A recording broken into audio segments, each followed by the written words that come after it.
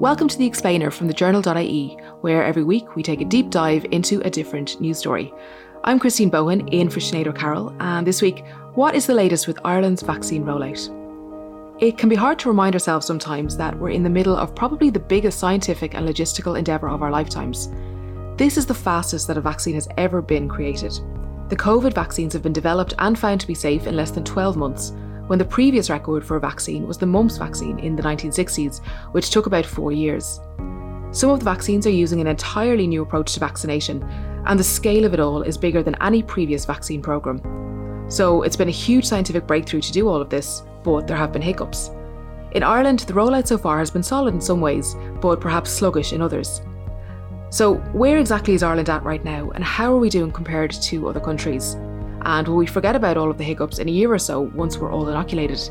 To bring a bit of light to all of this, we have two of our go-to reporters for all things vaccine, Michelle Hennessy and Órla Ryan, and it's really good to have both of you here with us today.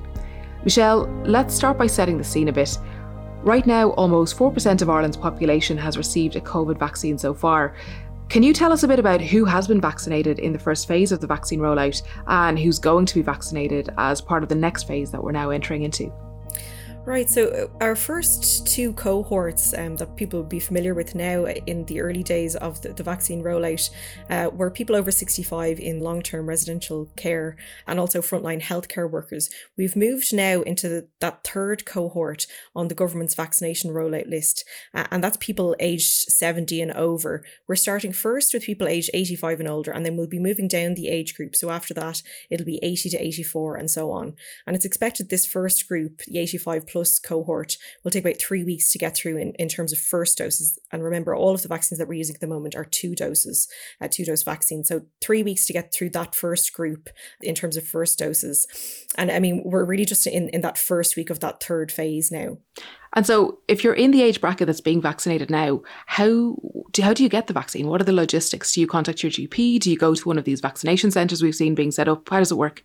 Well, the people who are getting their vaccine in the coming days should already know, and this is all being managed through general practice. So GPs around the country have been checking their own systems and communicating with the HSE. Now, almost everyone who's over 70 in Ireland is entitled to a GP general medical services card, either a full one or a doctor's visit card, and they're on the HSE's primary care reimbursement service database. So the HSE contacts the individual GPs and says, according to our systems, you have X number of patients who are in that age bracket, and the GP will get back either confirming that amount or adding to it. So some of the examples of people that they might be adding to the list are people who may have decided not to get a medical card. Some people, due to their financial situation, don't feel like they need it. There also would be some older people who moved in with their children or their relatives during the pandemic.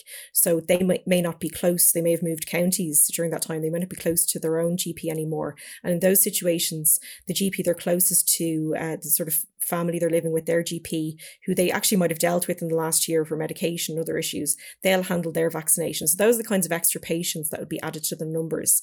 And then the GPs are contacting patients, they'll have their details, they'll arrange an appointment for them. And depending on where the person lives and their own GP practice, they'll either go to a larger vaccination centre, like the ones that we've seen in the Helix in Dublin, or they'll go to a GP, their own GP surgery, or maybe some other larger one that's close by. So the use of the mRNA vaccines has changed things up for a number of reasons. It is a more sensitive type of vaccine than the AstraZeneca one, and they can't risk wasting the doses. So if a practice has fewer than 200 patients in the over 85 group on its books, or its premises is too small to have a separate space for vaccination and observation afterwards, it'll buddy up with a larger local surgery. So you may have several small GP surgeries using a larger one as the location. And then the other option that I've already mentioned there is those larger centres like the Helix. The HSE said there'd be 121 GPs using that centre this week, and they'll arrange time slots for their patients in there. So these would be some of the GPs that would have the smaller numbers under 200 in that age bracket. And each GP may only be there for a couple of hours, depending on their numbers, just to get through their patients. And so given that this may mean a huge number of people turning up at GP surgeries, does this put even more pressure on these doctors at what's already a pressurised time? What have they been saying about the plans? Yeah, I mean, I think at the moment they had been planning for it, and I think we'll probably have to be a little bit further into it to see the real impact on it.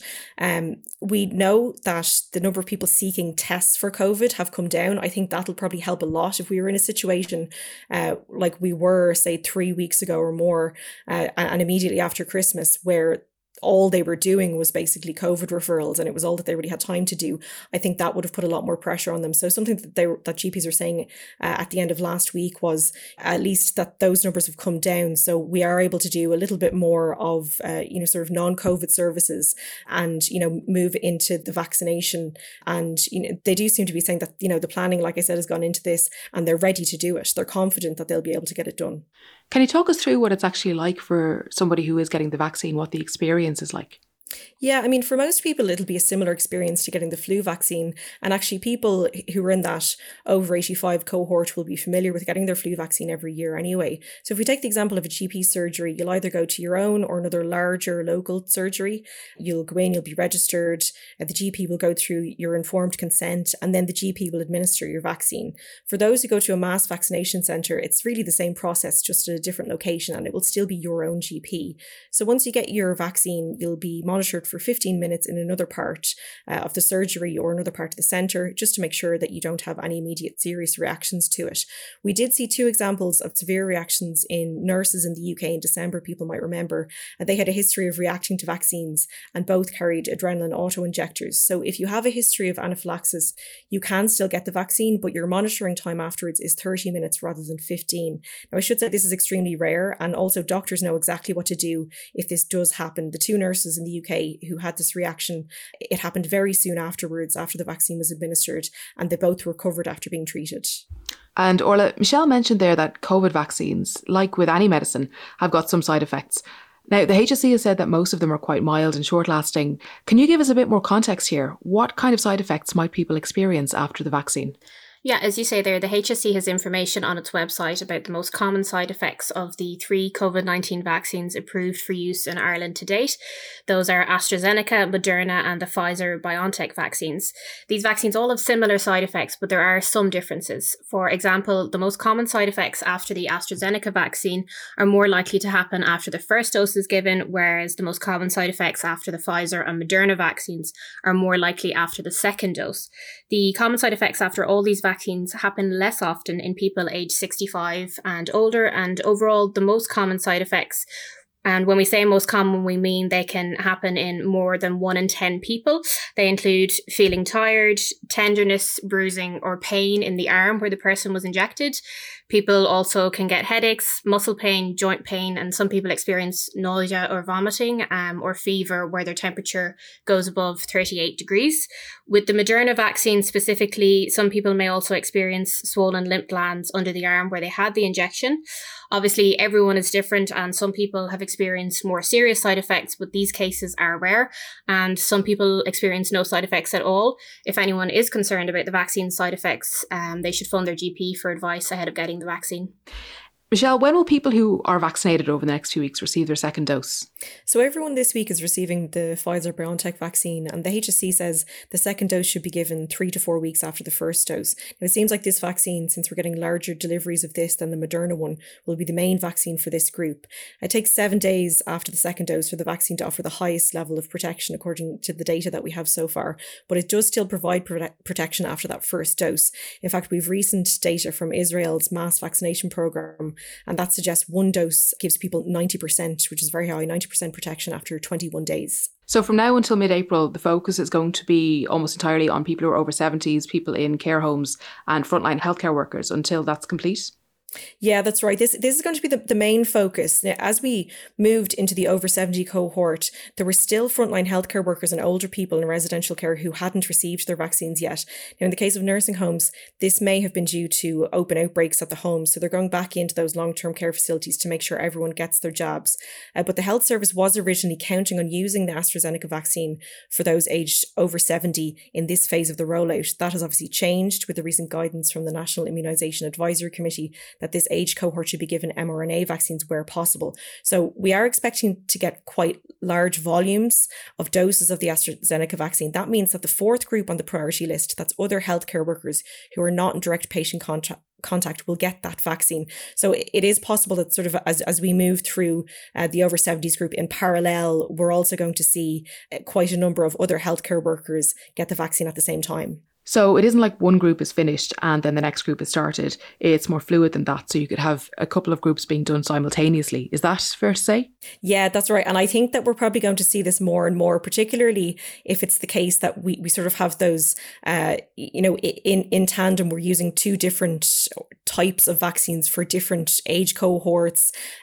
Depending on the other vaccines that come on stream, there might be some that are not advised for use in people who have particular conditions, for example. So I think that it's a possibility that as we move forward, there could be some of the older age groups in the following priority groups, maybe getting the mRNA vaccines where possible, and then some of the younger people who come on stream in those other groups might be getting the AstraZeneca vaccine. We also have the Johnson & Johnson vaccine, fingers crossed, coming on stream very soon, if it's approved by the European Medicines Agency.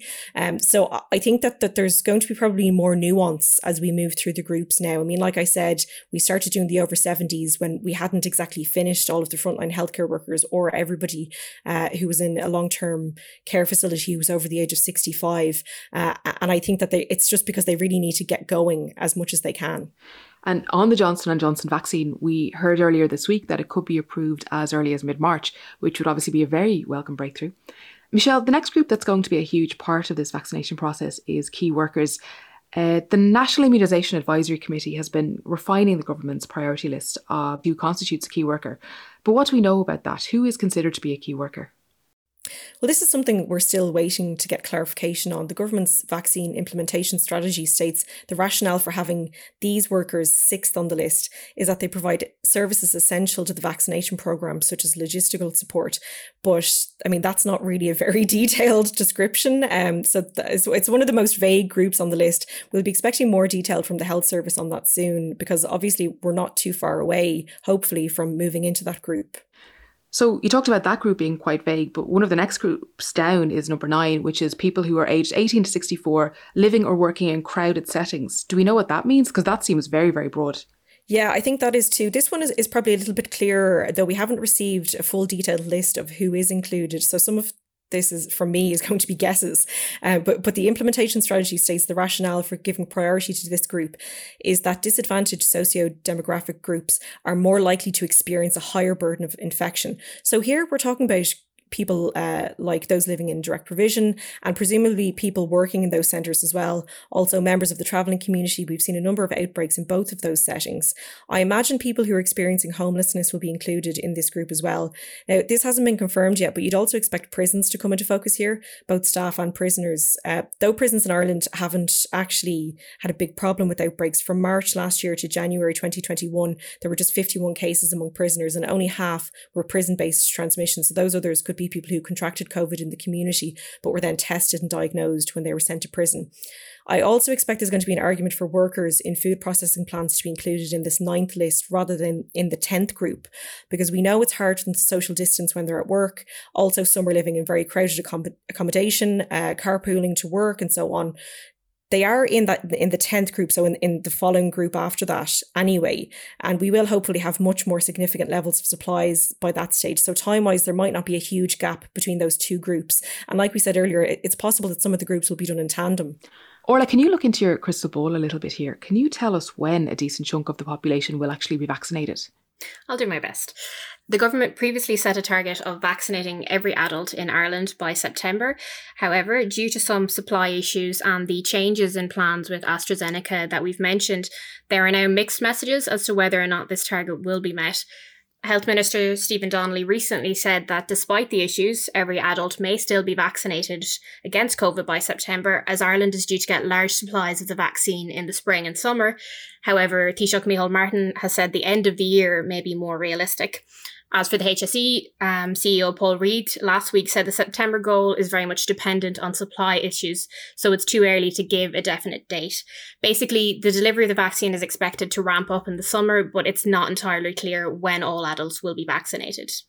So we know we're working at the moment with the Moderna, the AstraZeneca and the Pfizer-BioNTech vaccines, but what other vaccines can we expect to get in Ireland, and do we know when we're going to get them? Yes, Stephen Donnelly has said that 1.1 million doses of the Pfizer, Moderna and AstraZeneca vaccines are expected to be delivered to Ireland by the end of March. That would mean about 500,000 people could be vaccinated, lower than the original target of 700,000 people by the end of the month. According to a European delivery schedule released earlier this year, and of course our supplies are dependent on what the EMA grants approval to and strikes deals with certain companies over, Ireland is in line to receive about 4.5 million doses of various vaccines by the end of June.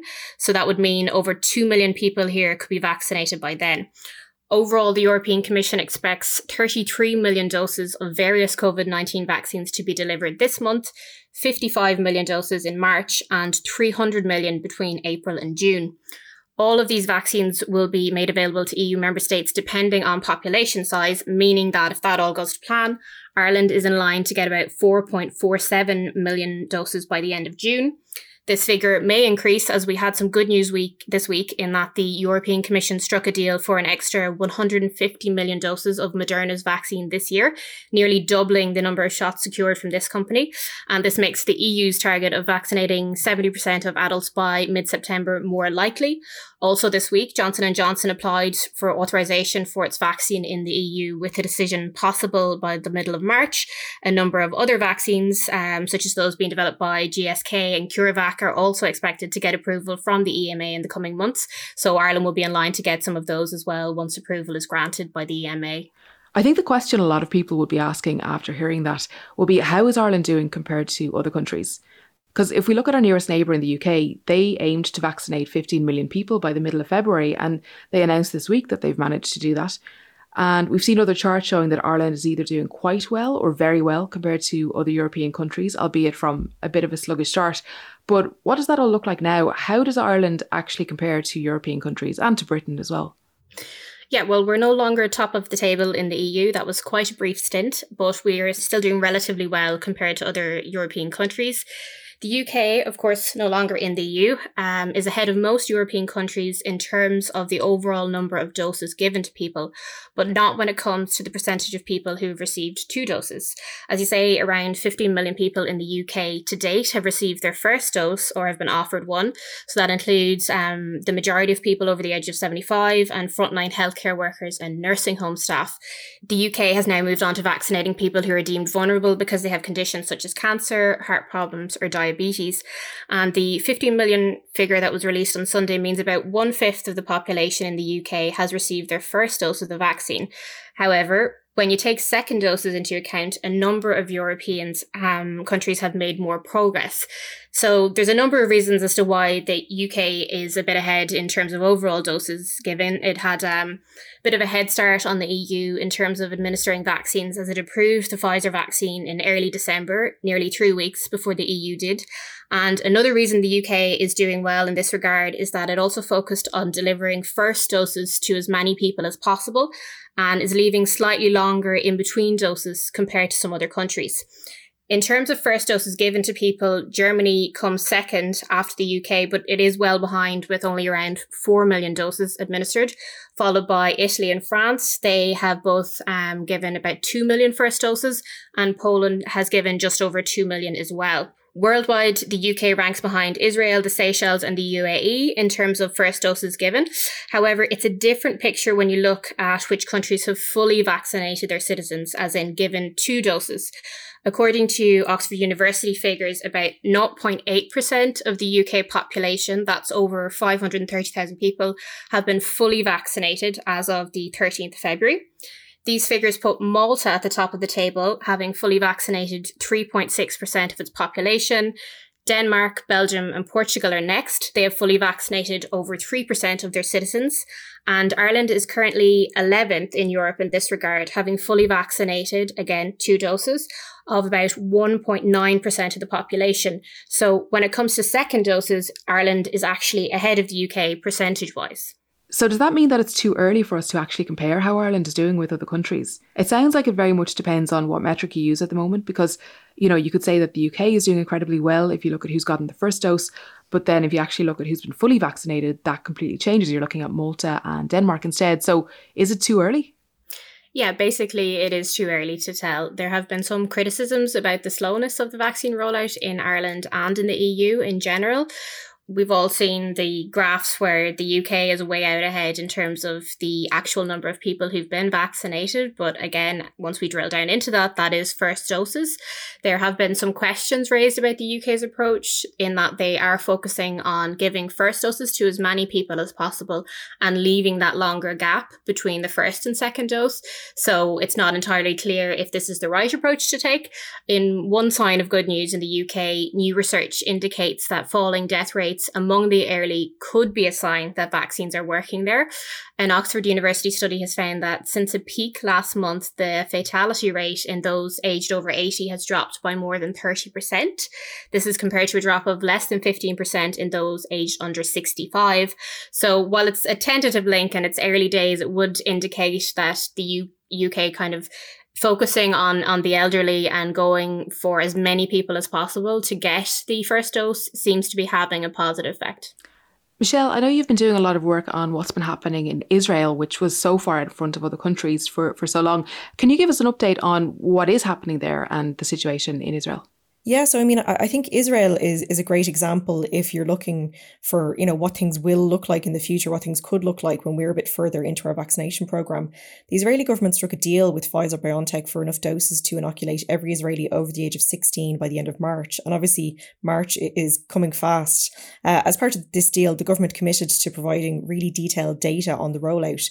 So the Israeli vaccination program is kind of like a living trial, something that experts always said when I spoke to them about early results from clinical trials, is that those trials are done in a controlled environment. So you don't always see the same results in the real world. But here with the data from Israel, we are seeing how it's working in the real world. So more than 3.8 million people have received their first dose. About 2.4 million have received 2 doses, so are fully vaccinated. The program there is now showing signs of working as there's been a drop in infections and illness in those aged over 60. So out of almost 750,000 fully vaccinated people over the age of 60, there were just 531 positive COVID results, which is, a really small amount, and just 38 of those required hospitalization. Now, this data suggests that infections and illness fell consistently from 14 days after receiving the first jab. And obviously, the biggest drop was observed in people after their second dose, 7 days after the second dose. We saw that in very recent data.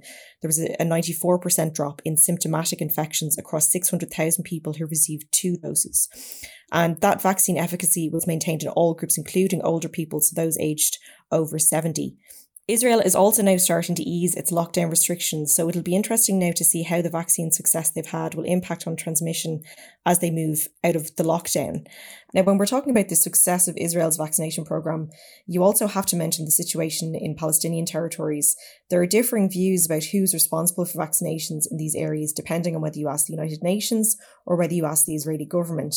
Ultimately, the Palestinian Authority is making some progress with its own vaccine rollouts, but it's a lot slower than the efforts organised by the Israeli government. And there have also been other issues, such as actually getting the vaccine supplies into areas like the Gaza Strip.